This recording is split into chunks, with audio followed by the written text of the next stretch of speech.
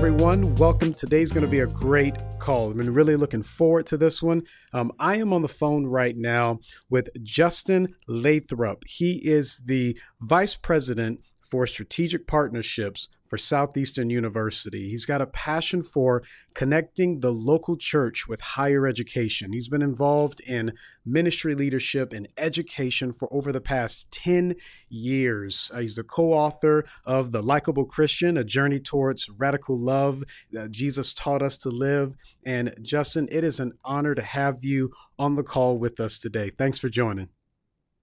Hey, thanks so much. I'm really excited about it. Hey, so we've been going on this for a couple of months now, and just talking to different people who we feel have something to say, have a voice in the leadership in the community that thrives on growing ourselves as leaders and growing those around us. And I've been able to learn a little bit about you, to follow your career, and one of the things that I have noticed in the roles that you've played is you've been around some of the most impactful and powerful leaders of our generation. You were hanging out with John Maxwell. I know you guys are old buddies. You know, you go golfing on the weekends. yeah, not quite, but yes.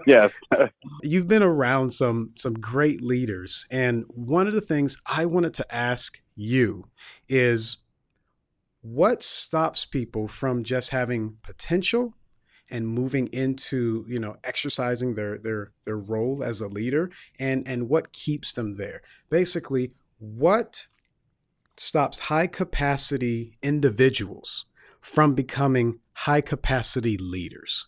Talk to us about that today. Yeah, first of all, it's such a great question. And I really do.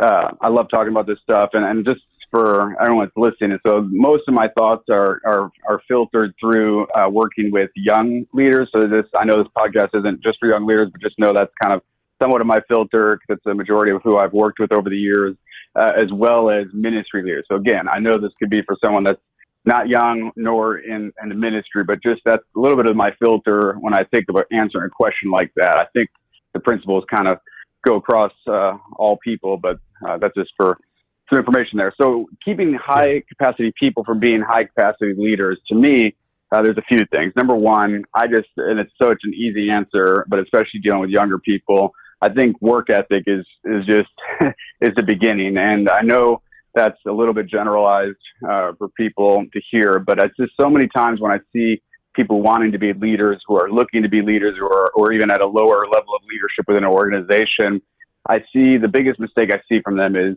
them wanting to go the second mile before going the first.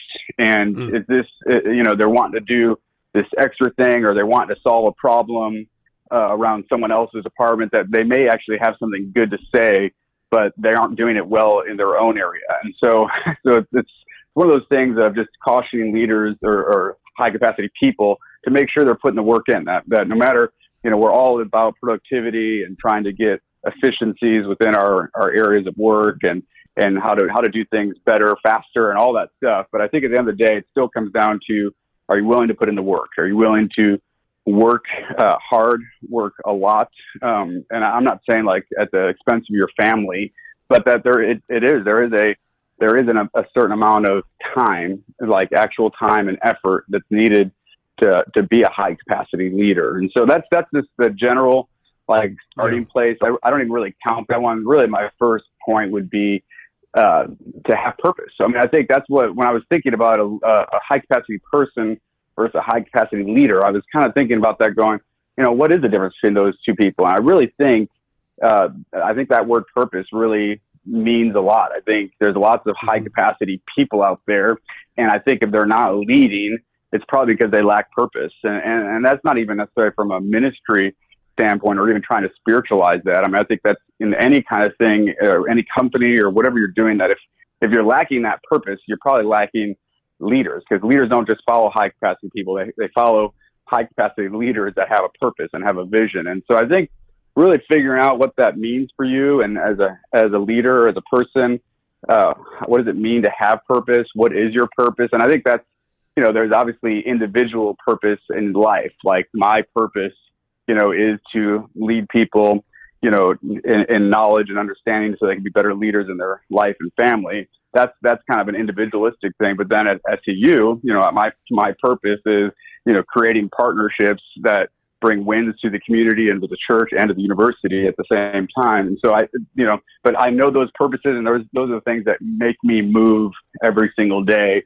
So I think finding purpose really is the key foundational way that you go from high capacity person to high capacity leader. That's really good. Now, something you said there is that leaders follow other leaders who have a purpose. Basically, leaders follow purpose. And since, you touched on the younger leaders, a lot of the battle cry of the younger leader from the older generation is the lack of direction, the lack of purpose, the whole Generation X, the millennial, what's your purpose? What's your battle cry? What's the thing that you are going to be known for? And so there is this sort of lack of generational, unified thing that we're all after. How do you, as a young leader, how do you find purpose when you look across the landscape and it's splintered? There's not really a unifying thing that we're all trying to achieve. How do I find purpose?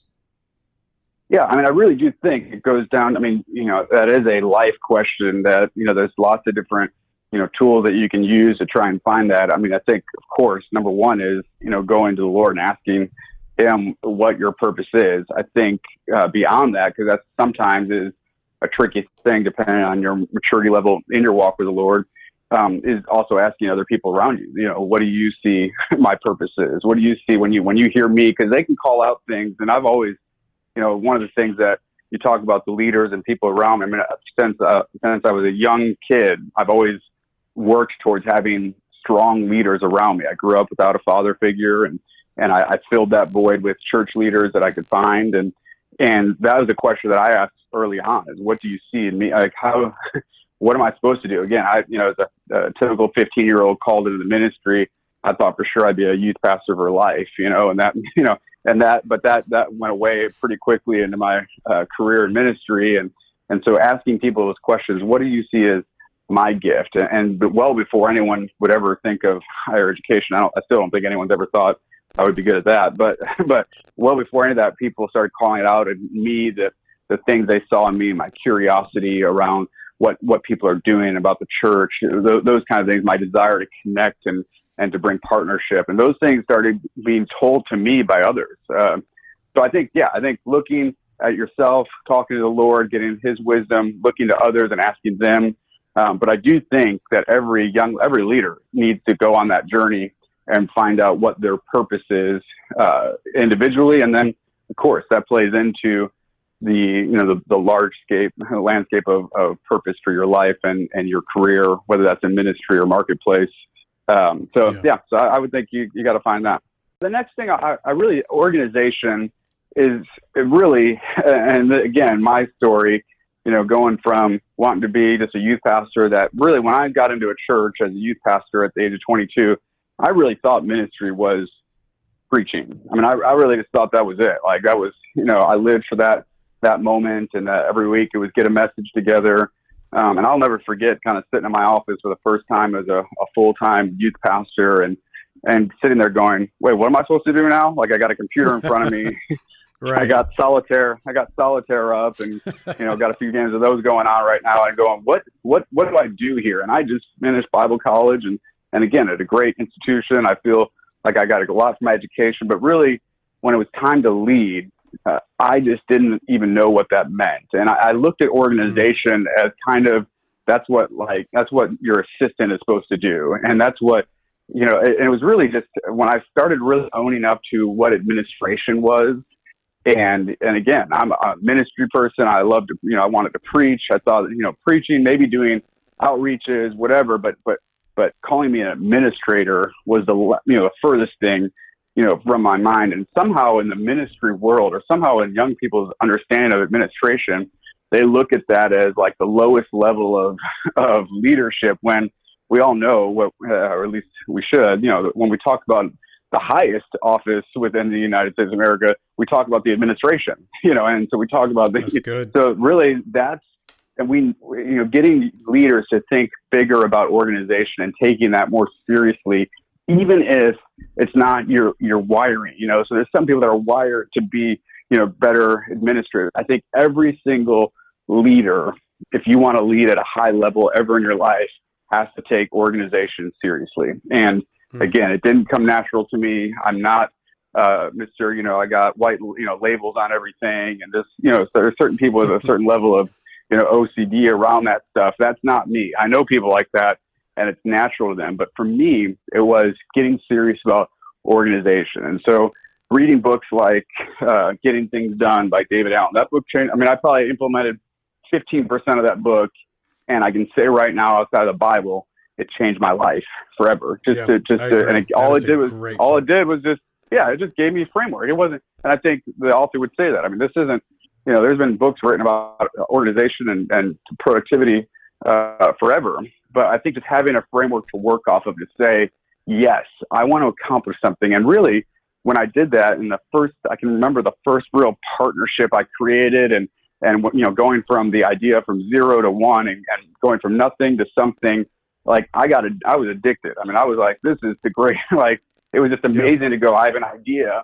Now let me map out all the steps between the idea to having it happen, and going through that process and getting something off the ground changed my life. I mean, I knew that was something I loved to do, is to move the ball down the field. And I think young leaders and all leaders just need to learn and bring some level of organization to their life so that they can not be lost within, there's so many different nonprofits to be involved, and there's so many startups, there's so many, but if you're just kind of moving from one thing to the next, but never digging into something and bringing organization, you're just never going to find who you are and what you're meant to do with your life. Does that make sense? That makes perfect sense. And it's so true. I know so many people that they're just, they dive into things head first, get going, but they don't see the traction. So they get bored and they move on, and you never really see them set roots anywhere, because you're not, like the book says, you're not getting things done. You're not breaking down processes, getting into the organization of what you're doing and seeing fruit. So no, that is an excellent topic. Very under talked about, but excellent topic. It really is. And it's something I feel like, man, and again, most of my world and life right now is around equipping people and leaders for the ministry and marketplace. I mean, we know all of it's ministry. And I really think it's the thing that I get most from other pastors or leaders that are hiring students is why they're so scared of this word, or why they're so, why they not know how to organize a project and bring something to life. And so I just think and there's all sorts of other books that are great on that. Making Ideas Happen was another one that was really, a catalyst to me and a lot of my growth. So it's just, it's a big deal. The next thing I wrote down, and just thinking about it, is really just learning how to communicate. Again, thinking about communication being well beyond any 20, 30-minute message you may give, or any kind of a big, large group presentation you might make. I mean, communication obviously happens in every aspect of our day, and really learning how to communicate, when to communicate, even little things nowadays. Of course, we're learning in the world of technology that we're in, just as a young person, knowing what things you should never communicate, via email or text. I mean, now, I have no doubt people are, young CEOs or whatever are letting go of employees from text probably, or whatever, just because it's just such a commonplace, way to communicate, when I really do think learning the art of communication, how to communicate clearly, how to communicate for action, all those things, how to communicate in written communication, all those things I think are a key aspect to moving from a high capacity person or high capacity leader is really learning how to communicate. I love a mentor of mine, principle called DIRT, and it was don't ignore relational tension. And it's such a huge thing for me, because I'm a conflict avoider, all that stuff, and I just can't stand. I like people getting along. I'm a partnership guy. Everyone needs to get along. But what he taught me was, the small problem you have today that you don't deal with turns into 10 problems tomorrow. And so it's just learning how to communicate to even in relationally tense environments, how to be someone that knows how to diffuse issues versus blow them up, and there's all sorts of examples of that happening right now in our world. But how to become a person that's an ambassador to others, and that knows how to bring in other people, to get other people in the game, how to be not just a peacekeeper, but a peacemaker that's making peace around them. So communication, and then really just the last one. I don't know how much time we have left. It's just thinking through what it means to be a lifelong learner, and just to be constantly learning. In education, I'm in the higher education world, and like I said, I never thought I'd ever be in any kind of role within higher education. It took me a long time just to get to my bachelor's degree. Education was hard on me in the university world, but I always loved to learn. And I think I want to say, Matt Keller, I can't think of the name of the book he wrote recently, A Key to Everything, I think it was called, but I loved it. When I first saw it, this book comes out, a friend of mine, Key to Everything, I'm going, A Key to Everything? Who does this guy think he is? He's like one of the greatest guys I know. I'm like, that's a little bit of a crazy title. It's a little much, right? It's a high call. This is everything. And then you read it, and it's just, man, be a lifelong learner. Always be teachable, and I think being a leader is always learning. And I would even go a step further and learn. I would say it's always learning in diverse areas, and that sometimes we just kind of get niched into one certain learning, and we just don't have a large worldview. And don't get me wrong, I'm not talking about other crazy thing. I'm saying just to read people that you disagree with, to read things outside of your area. Like, I love reading biographies. That's like my new thing. I'm reading the Ben Franklin biography right now. Dude, that guy's got some crazy issues, and like, we just know him as, a founding father and someone incredible. Yeah. But I love learning about how others have learned, and how others have failed, and how others have succeeded, and what they've done with those places in life. And so I think being a learner, a lifelong learner, you've heard probably the saying, I hear it all the time, that leaders are readers and readers are leaders. And I actually only agree with half of that statement. I really, I don't think that, I do think that all leaders probably read at some level. Now, most of mine nowadays is through audiobooks if someone's reading to me. But I don't think that just because you're a reader, you're a leader. There's plenty of people that stick their nose in a book for, 5 hours a day, and they're not necessarily leaders. And I think, but if you are a leader, you have to read. You have to consume information. And that just makes you a leader. It makes you an interesting leader. I never forget this, this incredible mentor named Cy Rogers, in a preaching class I had in Bible college. And someone asked him about being a good communicator. And his answer to them was, always be interesting. And I thought that was like, what does that even mean? That's a little bit of a lofty goal there too. But when we dug into that, he explained the periodicals that he subscribes to, and the things that he reads, and the thing, he really is. He's one of the most interesting people I know in the world, because he just is constantly understanding what's happening within different spheres of influence, but whether it's entertainment or politics or business life or church life. And so I think as someone moving from just a high capacity person, a high capacity leader, it is being an engaging person that is learning and has a diversity of understanding between topics, so that they can talk about things in an interesting way, because people are drawn to that. That's what causes people wanting to follow you, if you're an interesting, read leader. Exactly. The scary thing about learning, though, is whenever you start to learn something, it exposes that you don't know something. Yeah. And now, you have to deal with this lack of this empty, that I don't know this. I don't know this. Yep. And now I'm at the bottom. Even when I learn it, I'm going to be at the bottom of those who know it. So it makes you a little vulnerable to be willing to be a lifelong learner.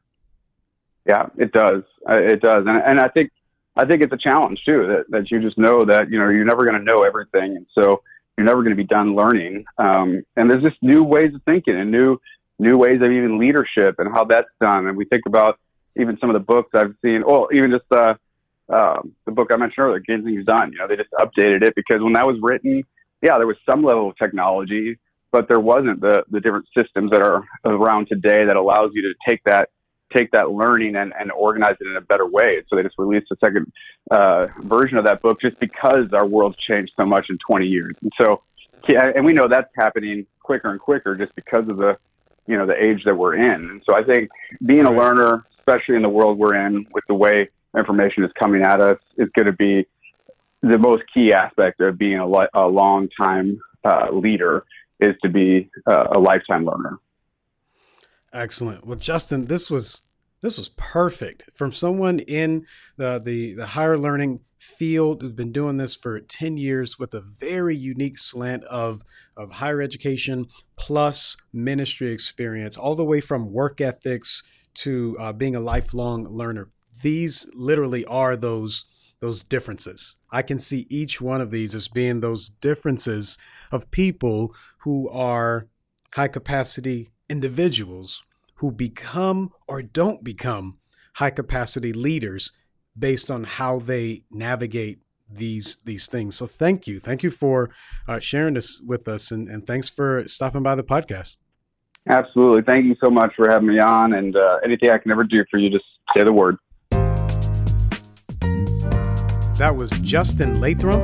He's the Vice President of Strategic Partnerships for Southeastern University and the co-author of The Likeable Christian, a journey towards the radical love Jesus taught us to live. Thank you for listening to Leading His Leaders.